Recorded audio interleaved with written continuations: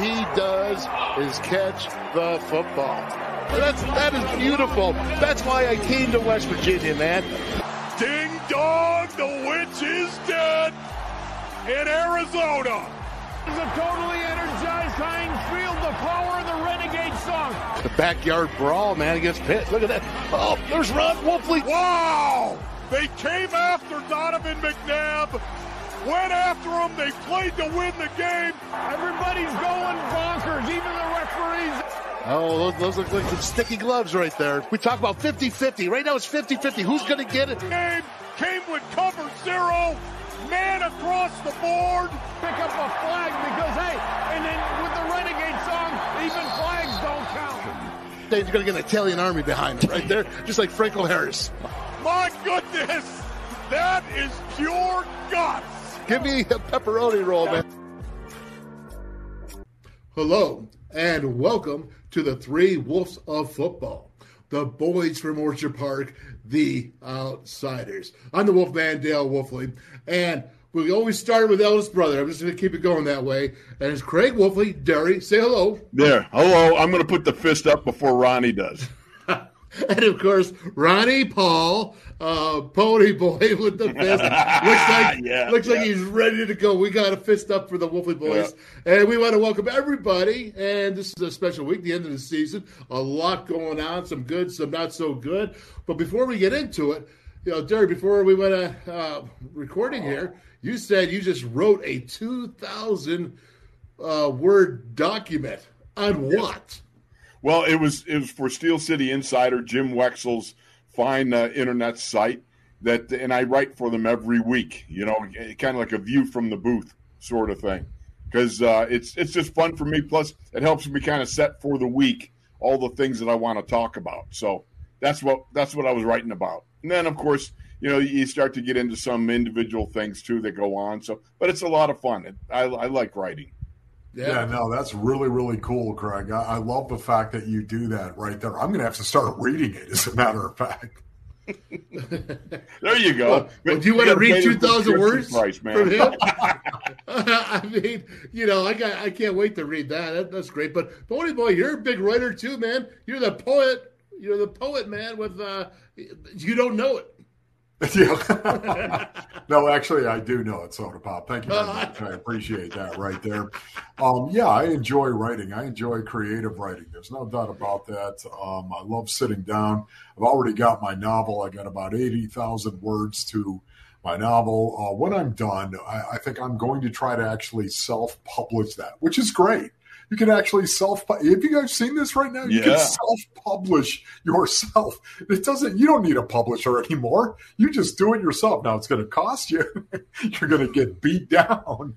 But you know what? I'm going to get it in a book form one day, Lord willing. Yeah.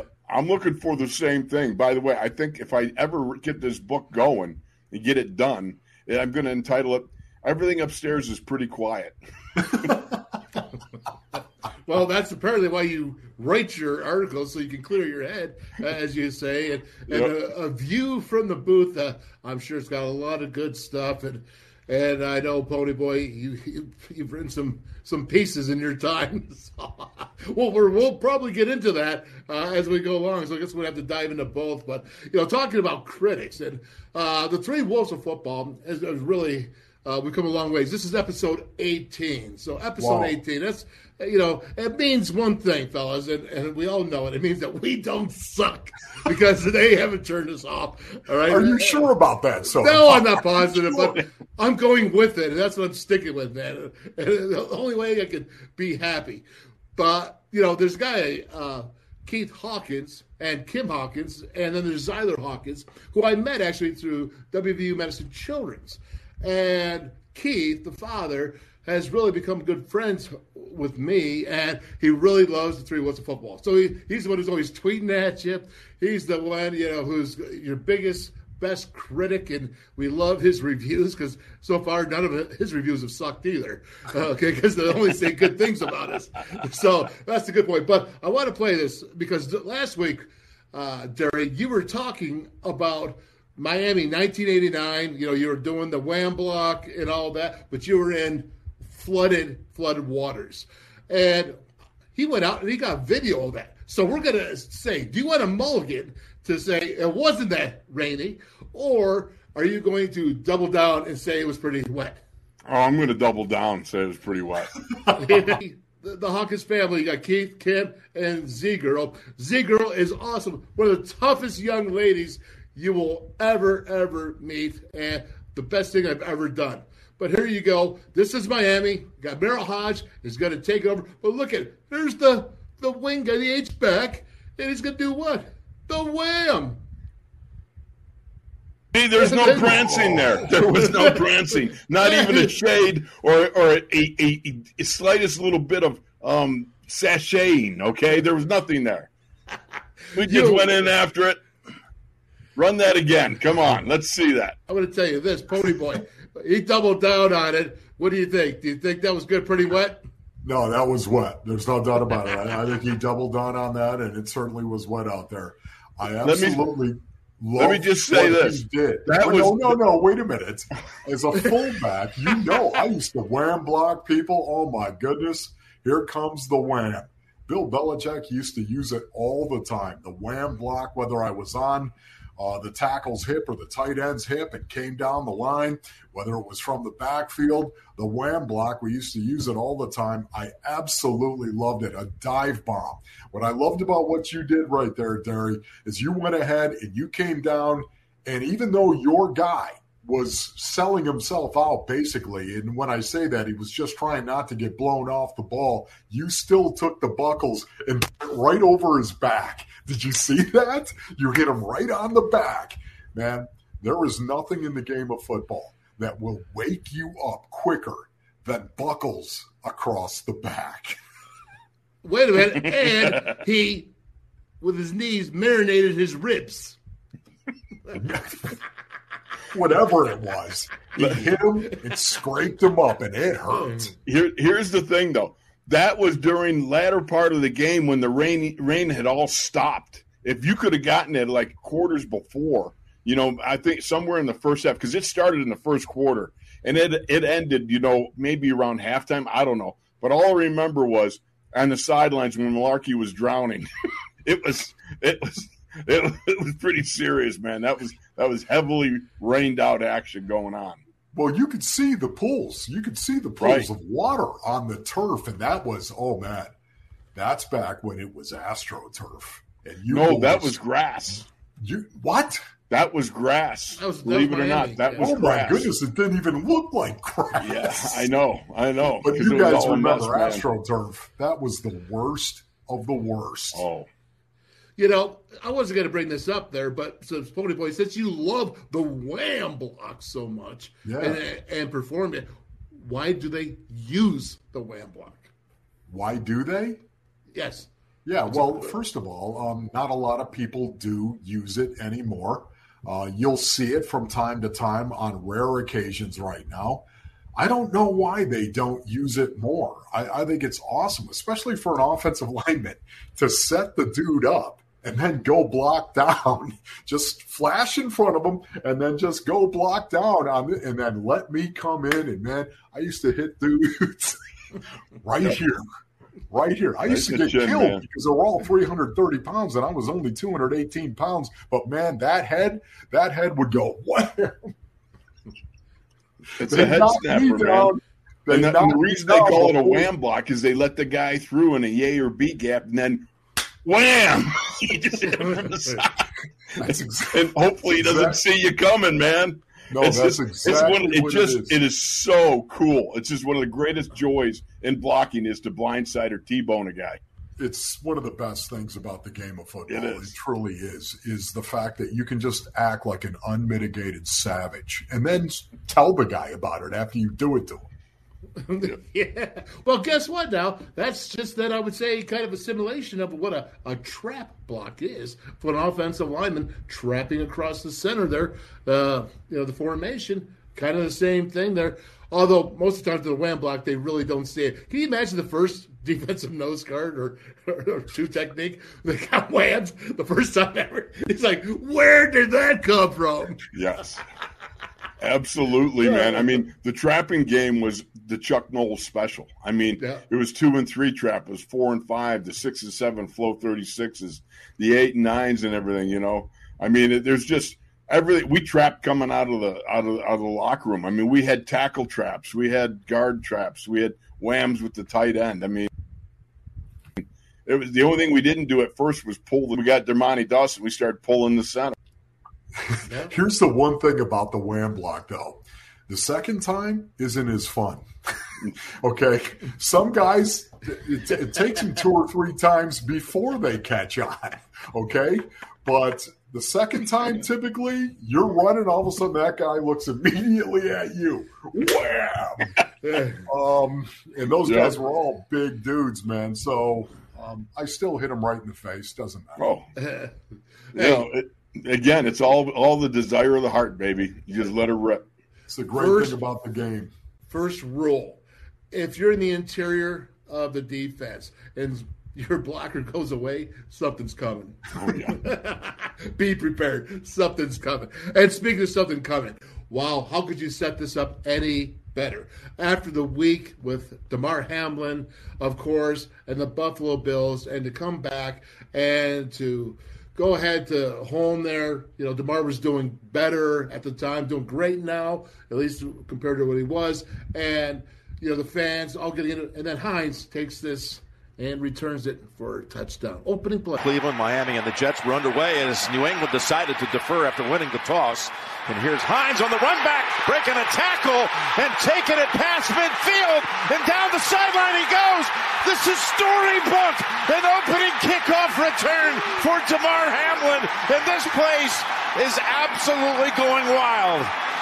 Oh, you just said this is storybook. This is almost fate. I just can't believe what just happened. Josh Allen, the same thing. 6 days removed from this incredible Can't believe it. scene that we saw with the Bills player down in Cincinnati, and now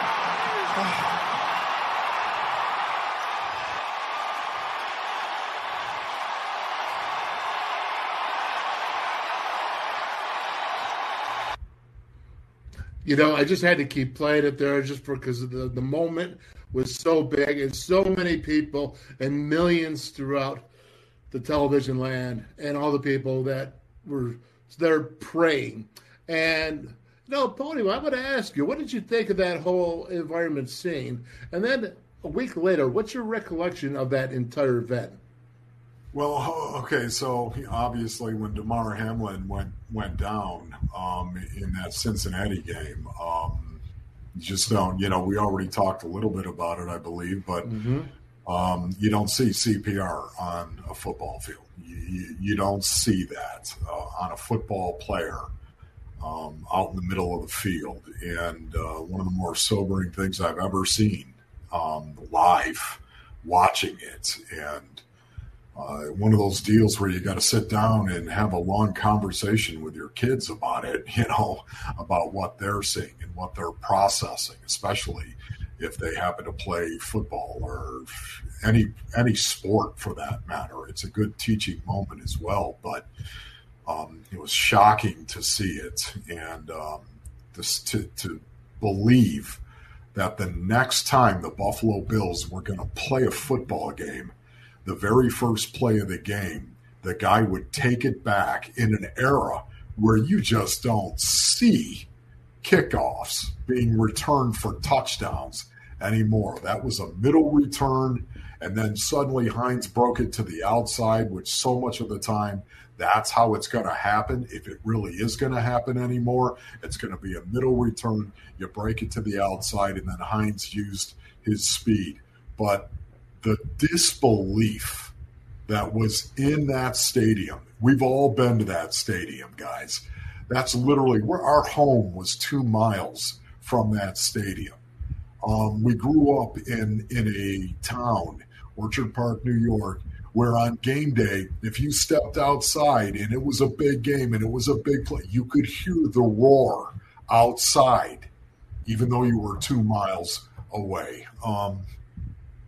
That was a magical moment for me, personally, just to be able to watch that and see that. It was like, Damar Hamlin is on his way to recovery.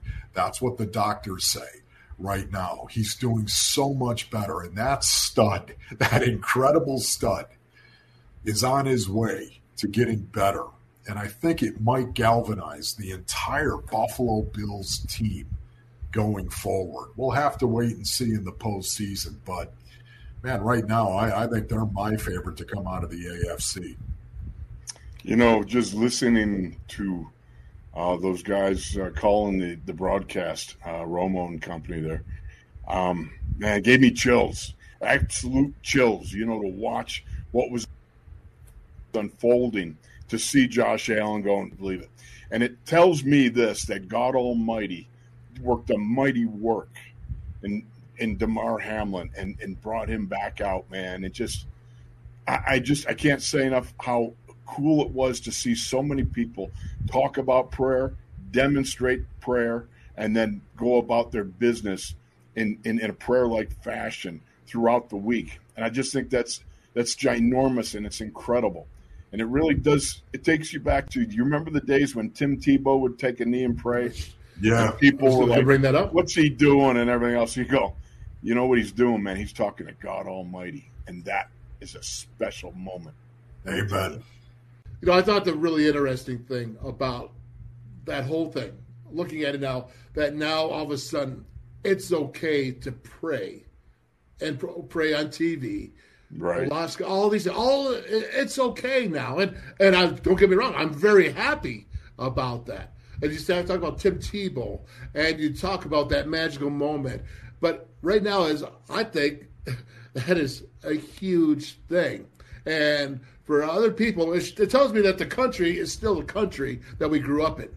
It tells me maybe influences from the outside, the elite, are the ones that are sitting there going poo-poo this and poo-poo that. Because the country's still the country, and the people still have the faith.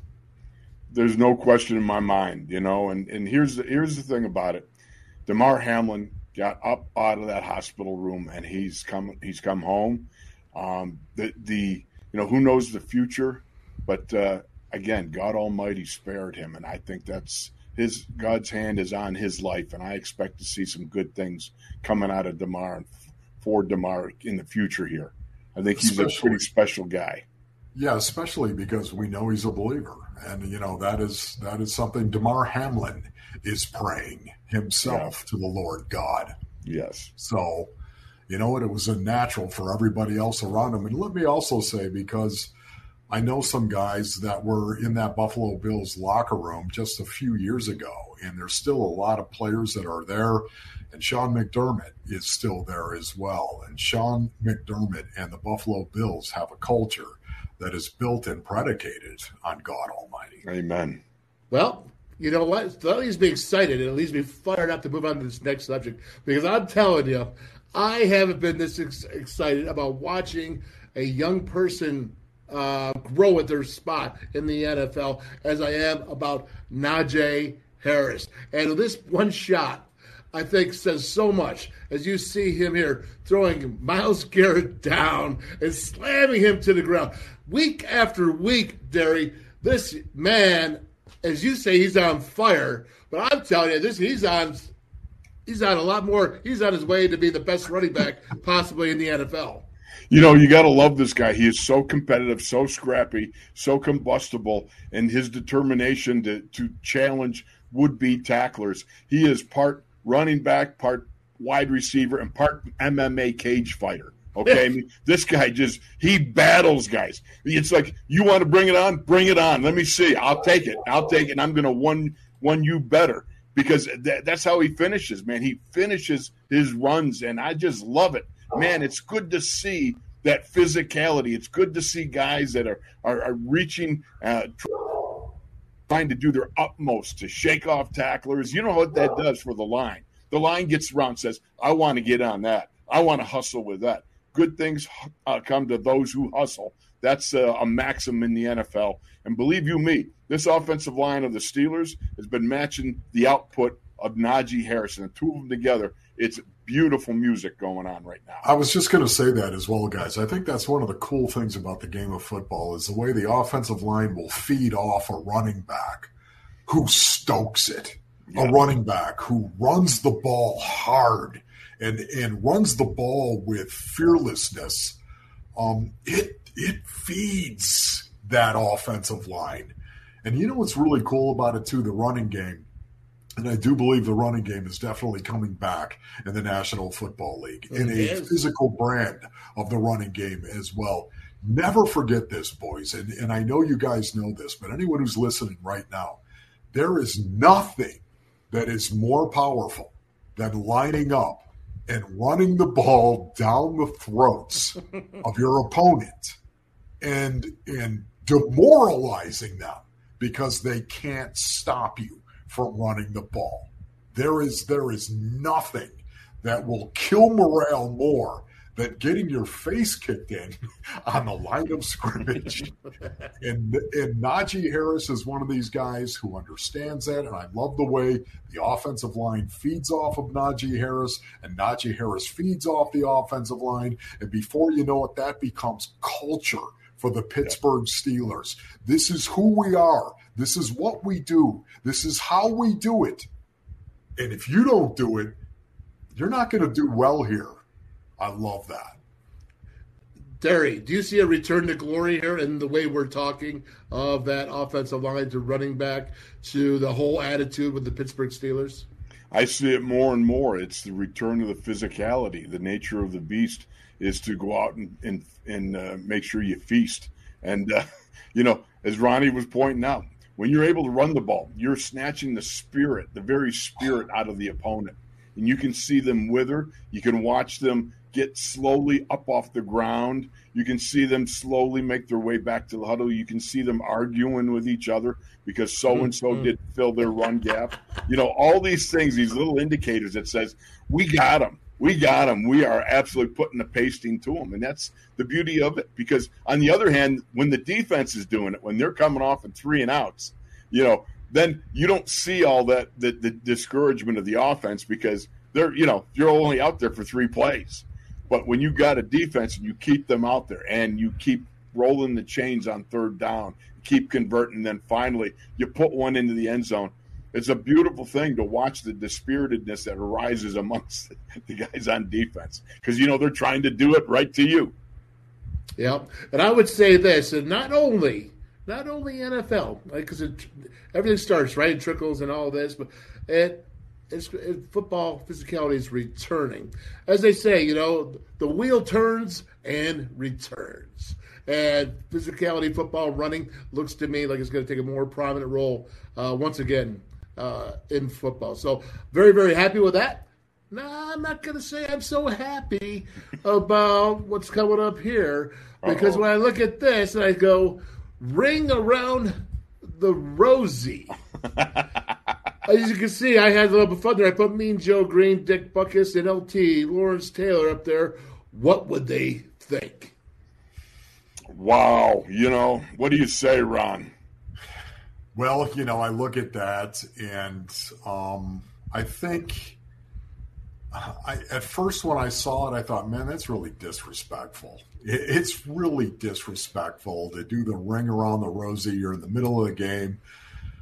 But then again, I thought, you know what? This is the National Football League. And if you've got a problem with that, do something about it.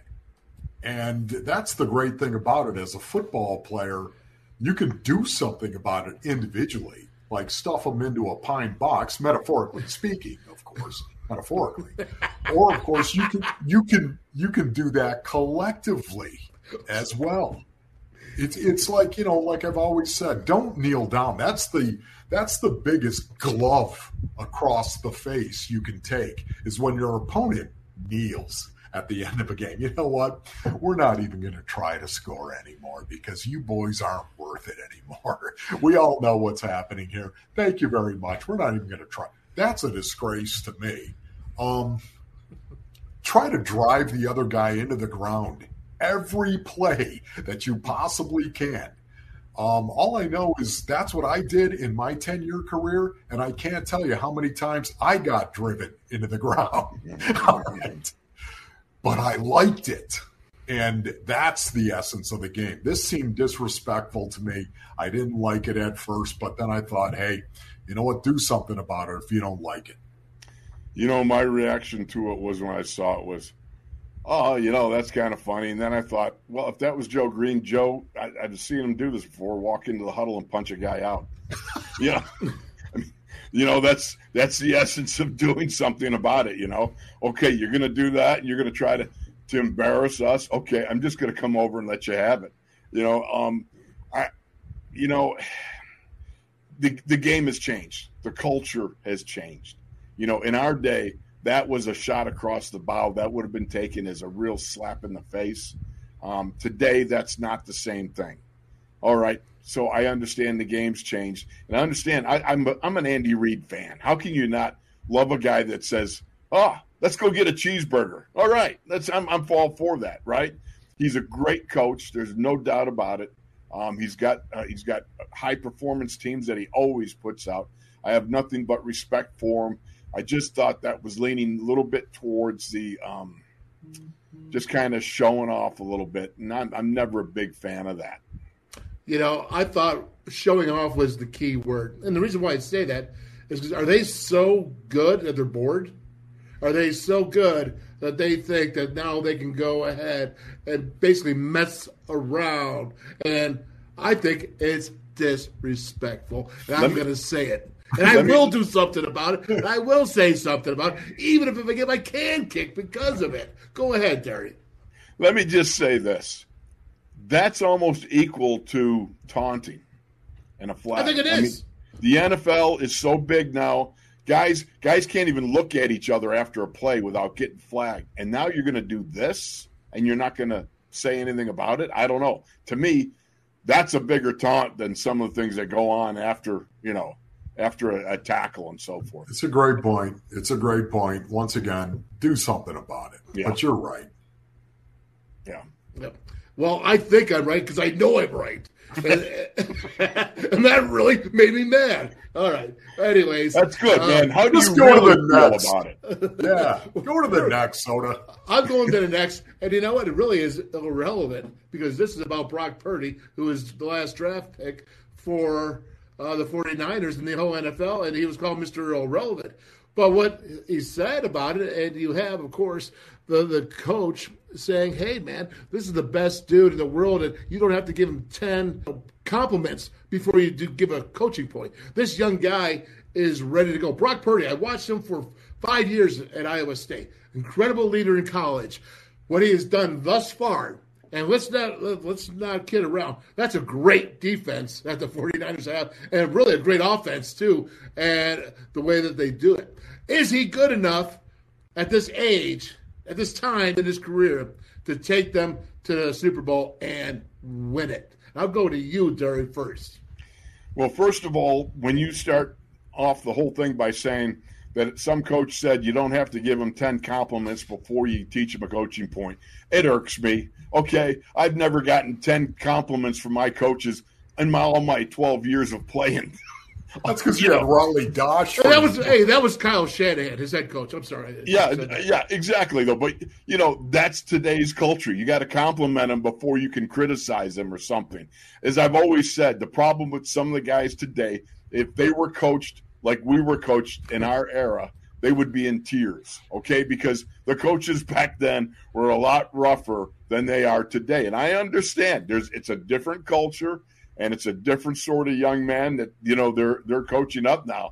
But I have to say, and, in honest reaction, the first thing that set me off was that. And let's face it, there's no doubt the young man is performing and sitting in the saddle of a great defense and offense, right? And he's got the opportunity to have a running game around him. You got McCaffrey and so much and so forth. So, hey, God bless him. He's doing a great job, and I wish him all the very best. Mr. Irrelevant, it's funny because some of those guys pop up. My rookie year, 1980, Tyrone McGriff from Florida A&M. He was Mr. Irrelevant. And you know what? He became a starter on the offensive line, too. Yeah, for me, Brock Purdy, it seems inevitable once you get into the postseason that your quarterback is going to have to win a game for you. at some point in time. Great point. Whether or not Brock Purdy is developed enough to do that, I don't know. That remains to be seen. But can I just tell you guys, I'm not betting against him. I'm not. I like this kid a lot. And before he even made his first start as the third-team quarterback for the San Francisco 49ers, okay, even before he made his first start, all of his teammates were rallying around him. Now, for the most part, listen, that's what's going to happen when you're the third-string quarterback. I would imagine there was a lot of leadership meetings where these guys were talking, where Brock Purdy wasn't in that meeting, but guys were saying, hey, listen, we need to support our guy. Step up and encourage him. Make sure that you encourage him. But they all said that he's got a genuine swag to him that is Joe Burrow-esque and has a little something coming out of the side of his neck. Maybe it was because he was Mr. Irrelevant. Maybe it was because he was the last quarterback drafted. Maybe it was because he was the last player drafted in the NFL draft. I don't know what it is, but this guy is tough, and he's got some swag, and he's on the most talented roster in the National Football League. He's going to have to win this team a game if they're going to win a Super Bowl. When that happens, I don't know. But once again, I don't think I'm going to bet against him. I wasn't going to bet against this guy either, but I thought it was a long stretch when he was hired. I was concerned about the way things would work itself out, and it unfortunately did not work. But I'm going to tell you this before I put it up there. Kliff Kingsbury. As when we were playing Texas Tech, WVU I'm talking about, and we just beat them on a last-second field goal. It was 3 seconds left, and the kicker kicked a 53-yarder to win the game. I think this was in Kliff's second year at Texas Tech. I was sitting next around Dana Holgerson, and he came up and he told me, and he said, hey, you know what Kliff just called me and said? This is on the plane ride back, right before the plane ride back. And he said, you tell the kicker that was one great bleepity-bleep kick. And from that point on, I always had a respect for him, that he just lost a huge game. They should have won. And the kicker came out in the last second, and we did it, and the Mountaineers won, and he had that. And, Pony Boy, this is you. Man, I think about what that change could possibly be. I think of culture immediately. I think of culture and what that means. And the culture of the Arizona Cardinals, was that one of the reasons why they let Kliff Kingsbury go? I do not know.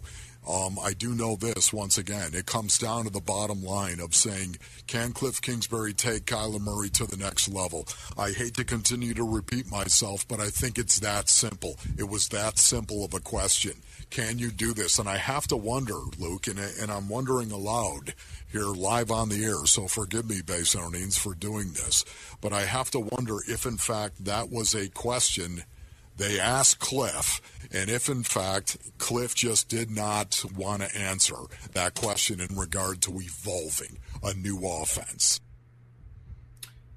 Yeah, honestly, it's really, really tough because I did the Kliff Kingsbury show, of course. I got to know Kliff Kingsbury, respect him greatly because he's one of the smartest human beings I've ever been around. And at the same time, he is humble. And you just don't see a lot of guys that are smart and humble. You don't see it. He's a class act through and through. I disagreed with his football philosophy for the most part and how he was going to run an offense, the culture of the game of football. You guys know that I'm old school. I'm not going to apologize for being old school. I am. I think it's the right school. I think it's something that needs to continue in the game of football if you want to be successful. And the culture for the Arizona Cardinals is going to have to be rebuilt in the new general manager and the new head coach's image. It's going to have to be rebuilt. And I think it's going to look really, really different than the culture that was here with Kliff Kingsbury. And I don't say that to attack a guy that I consider to be a friend and a guy that I think is going to land on his feet. But the other thing is this: don't cry for Kliff. he made a lot of money. And I know there's more to life, of course, than just money, but he's going to be doing just fine. And he still looks good. You know what I'm saying? It's a lot better than any of us. That's for darn sure. And, Terry, what do you think about that? I know you're not there, part of it, but what did you see there? Did you really believe that you could take that air raid? And although Kliff did change a lot, he went to 12 personnel. Yes, he did. He did. So he did try to change, but do you think that was going to work? I'm just not a big fan of the air raid. Again, I'm so old school that I don't have hair. There you go. So the fact is, the thing that it really what it contrasted with me, because here in Pittsburgh, we just finished Mike Tomlin's 16th consecutive season without a 500 or better winning percent. Okay, you're jumping ahead now. Well, I can't help but not bring it up now because of the fact it contrasts with so much that's going on. Here's the thing about it, and I'm sorry, I hope I don't discombobulate your notes for the day here. I'm really good at this. Okay, that's just surfing. Okay, here's the thing about it. The importance of developing a winning culture at all costs is what pro football is all about, really. I mean, I go back to Chuck Noll, then you have Bill Cowher, and then Mike Tomlin. 3 coaches over 50 years. That's remarkable. 3 coaches that are all going to wind up. 2 of them are already in the Hall of Fame, and the third one's going to be on his way whenever he decides to step down, that being Mike Tomlin. He's going to be a gold-jacketed guy. But here's the thing about it. I remember, Chuck, in one of my years, we're playing our 4th preseason game, okay? We're playing the Giants. And we played up until the second quarter. Then we got pulled out through halftime, third quarter. Halfway through the fourth quarter, we are losing, and Ron Blackledge, our line coach, comes and tells us, you guys are back in. What? We've been sitting around since the second quarter. You're telling us we're back in? Chuck wants to win the game. This is important. And this is what Chuck Noll was in my mind. He was he was all about winning and developing that winning culture. And the thing is, success begets success, but so does losing beget losing, and so avoiding losses like the plague is important. And for Chuck, it's all about that culture of winning that he embedded in this franchise way back in the 70s. And that, a lot of people are saying, well, is the standard now for Pittsburgh always just 5, winning record, 500 or above? And it's not that. It's avoiding the losing that can be so predominant over the years if you let it fester. That's the point. You got to understand, it's not about going 9-8 and Mike Tomlin and 6. It's about not having a losing culture infect the locker room yet again. You don't do that. You can't. And if there's any better example, ask Tony Dungy how hard it was to dig the losing culture out of Tampa Bay or out of the Colts. The whole thing is based on your ability to develop that culture in the locker room. Great point. Excellent point. And, I'm going to just finish it off with this then. I can just put a little icing on the cake that you I apologize. You took over the whole show, but I'm going to say this. I was once told at Phoenix College as a head coach when we went off, we had terrible injuries in the beginning of the year. And Mike Jacobs was out there in Mesa, Pony Boy, if you remember that. My old offensive line coach and offensive coordinator. And we had injuries galore. First 4 or 5, 6 games, we were getting killed. And we finished up, and we won our last 3 games. And Mike Jacobs came to me and said, I'm going to tell you something. And he's always been my mentor in football, always been my mentor. And he said, I want to tell you, that was the best job of coaching I've ever seen you do in your life. And I was like, yeah, okay, you're busting my chops. He goes, no, I'm telling you, you kept them from quitting. You did not allow them to quit, and they kept fighting, and they kept overcoming obstacles. He goes, I'm telling you, that's the best job you've ever done in coaching. That might have been Coach Tomlin's best job. Think about this. He was 2-6. Now he's 7-2 in the back out of the bye. And I'm told that his record in post-bye is out of sight. I mean, what he does, whatever his ability to get these guys going, he doesn't let them quit. They don't quit on him. And you know why so much of it? These guys love him.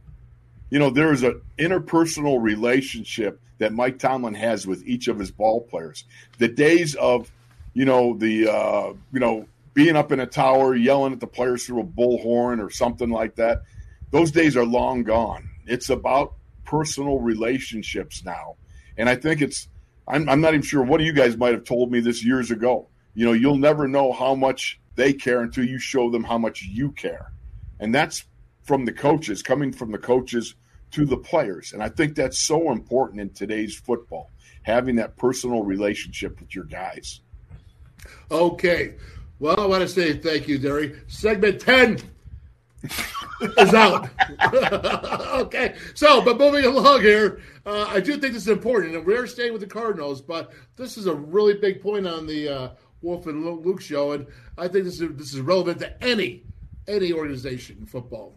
Say, does Kyler Murray have when you're going out there and selecting a coach? Do you even talk to him about it, or do you just say, hey, here's your new coach, Kyler? Yeah. This is like the age-old question with Devin Booker, but Sure. I thought it was a lot different with Devin Booker because the basketball team's 15 guys, or 17 if you're on Michigan State in the late 90s or early 2000s. But it's a 15-man roster, and Devin Booker has established himself in that league already. Can I ask one question? Yeah. Can I dose a credit on you right can. there? What does Kyler Murray think he needs to do? In other words, what does Kyler think he needs to change? Man. He's got to do something. That might He's even be got better. to evolve, okay? Because if you tell me Kyler believes that, now all of a sudden, heck yeah, man, I'm going to ask him. Who do you actually have a relationship with? Who do you like? Yeah, I'm going to ask him that. It doesn't mean that his opinion is going to verify it. He's going to make it a done deal, is going to guarantee it happens. I'm not going to proceed that way. I just want to know if Kyler thinks first he needs to get better and needs to improve and needs somebody who can take him to that next level. Hopefully he sees that. Yeah. That's where I start. Well, honestly, I don't remember it being that long, number one. But number two, go ahead. Explain yourself. Yeah, are you kidding me? I'm talking. I mean, I'm going to riff. But it's so true to me. It really is. Listen, Kyler Murray has got to take charge of his career. Personal responsibility. You guys know this. Personal responsibility. First year to second year to third year. Man, Kyler Murray was better every year. It's not even close. And so were the Cardinals. They were better every year. And then this fourth year, there was a step back from Kyler Murray. And, once again, hopefully you're able to look at yourself. You guys know how important it is if you want to get better, no matter what it is that confronts you. You've got to look at yourself and say, what do I need to do better? And you've got to say that from a truthful perspective. What do I need to do to be better? Only then can you actually confront what it is that opposes you and then overcome that. You've got to acknowledge there's a problem first. And hopefully Kyler's going to be able to look at his career and his career path and say, you know what, I really do need to get better here. And I need to get better here. And I need to do that. And if, in fact, he's willing to say that, now all of a sudden, yeah, you want his input. It's not as though he's going to make the decision as to who the next coach is going to be or the next general manager. But you definitely want your franchise quarterback's input. But again, he's got to come to terms with himself first. What do you think, Derek? Oh, who knows it better than the guy that talks to him, sees him? The fact of the matter, you're missing the point, though. I'm saying does a quarterback that's making how many millions? 230 million, yes. 230 million have an impact into what the direction the team's going to go in. Well, there's no question. You've got such a huge investment in them. You've got to be able to consider what you got to do to put tools alongside of them and where you're going to go directionally with a coach even.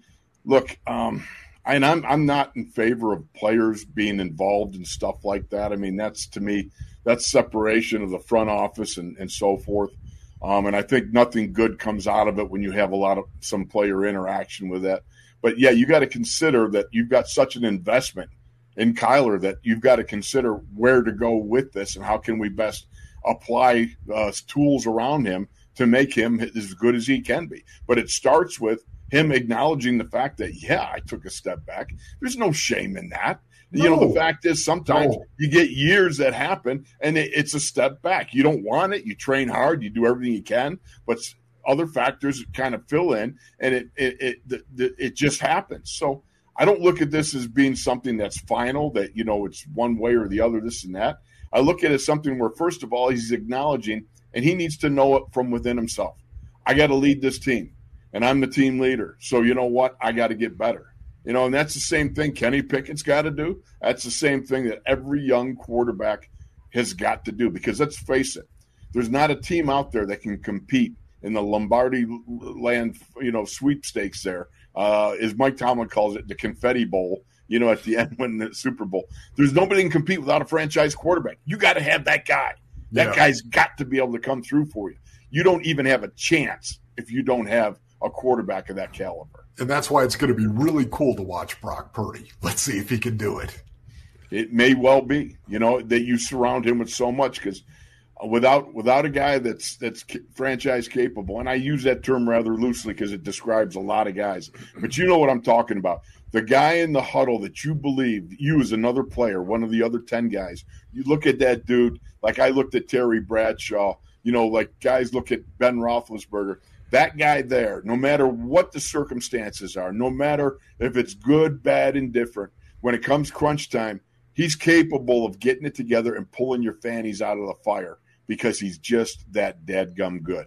And that's the way a Bradshaw was. That's the way a Roethlisberger was. They're Hall of Famers for a reason. Okay, my point is this. You've already let the dogs out with Kyler Murray. You've already given him $230 million and given him this and that and brought it out. I think that you better listen to what he has to say. You don't have to listen to it because you're the owner, and you can go in a different direction. And you can just scrap your losses and say, hey, I take my losses. We'll go to change direction. But right now for the Cardinals, they've already let those dogs out. They already know what they got. They better be able to sit there and say, if they want to work with their investment of $230 million, they better figure out how two guys can come together, in my opinion. Meaning the general manager and the head coach? Is that what you're talking about? And the quarterback. And the quarterback. Okay, yeah. Three guys. Sorry. Yeah, three guys. Well, I'm talking about that the head coach and the quarterback can work together and have the same kind of thoughts, because you're not going to go ahead and put him under center all the time, Kyler Murray.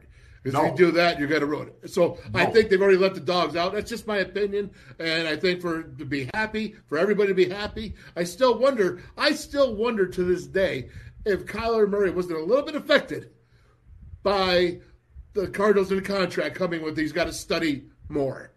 I still wonder if somewhere in the back of his head, if that didn't bother him, because it sure didn't seem like he was the same person throughout the entire season. I could be totally wrong. That's just me and my take. But I will say this. I want to end this on a happy note. And we're not happy already? Come on, we're all happy. No, because I got going as soon as I saw the ring around the Rosey, I wanted to go punch him. All right. Okay. But here, this is a happy note. And, I really think something really awesome is happening in Pittsburgh.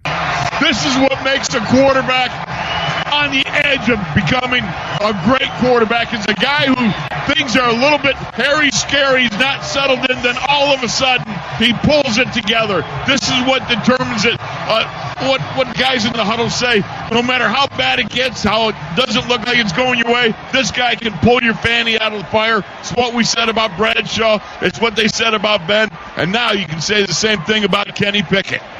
George Pickens, his fourth touchdown reception. He leads the Steelers in that department. Those are big words, Derek. Big words. And I know it's game time. I know it's emotional for you.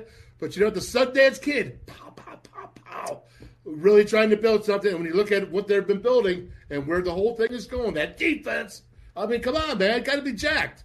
I am jacked, and I'm excited for Kenny Pickett, who, he's the hometown favorite. It's nice to see. The young man acquitted himself so well. You got the Raiders and Ravens game when he set an NFL record by throwing the game-winning touchdown passes in the last minute of the game in back-to-back games. That's never been done before. Now, you know what it's like when quarterbacks pull it together and do those sorts of things. We've been in the huddle with it, haven't we, man? All right, doesn't matter what level, wherever you've been in the huddle with it, and you look at it, and you look at that guy, and you go, "I got to give it my all because I know he's going to give it his all, and if we give him time, he's going to get it done." And there's just nothing better than that feeling of knowing that's what it's like to be in the huddle with the greatness that was a Bradshaw. Or that was a Roethlisberger, or whatever quarterback or player that you would like to insert there. Yeah, on that note right there, it's interesting because we all know there are 2 times when heads will snap up in the huddle. Number one, when a legend walks into that huddle, right? Or a guy that is really, really good, that quarterback walks in. Soda Pop, you played with Major Harris. You know exactly what that's like. Right. Those heads will snap up, man, when that quarterback walks into that huddle. And then when the backup walks in, all the heads snap up as well because you're looking at the dude like, man, are you okay? Are you going to be all right?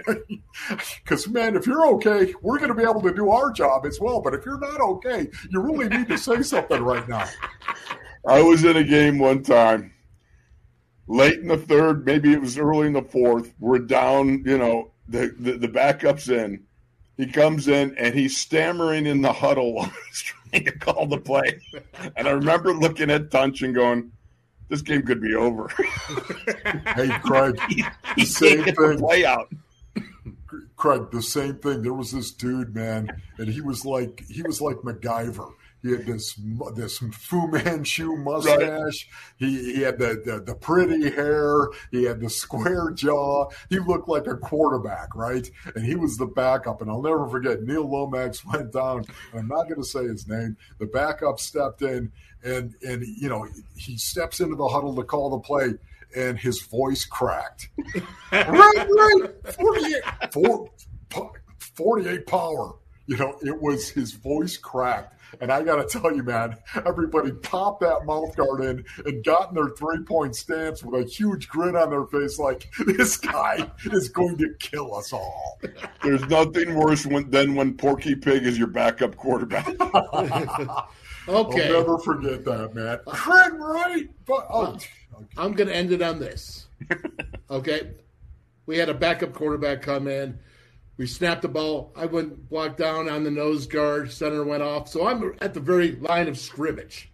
And the quarterback drops back 8 yards. And he's trying to do a crossing pattern. And he throws the ball really hard. And he throws it right into my can. Right into my tail.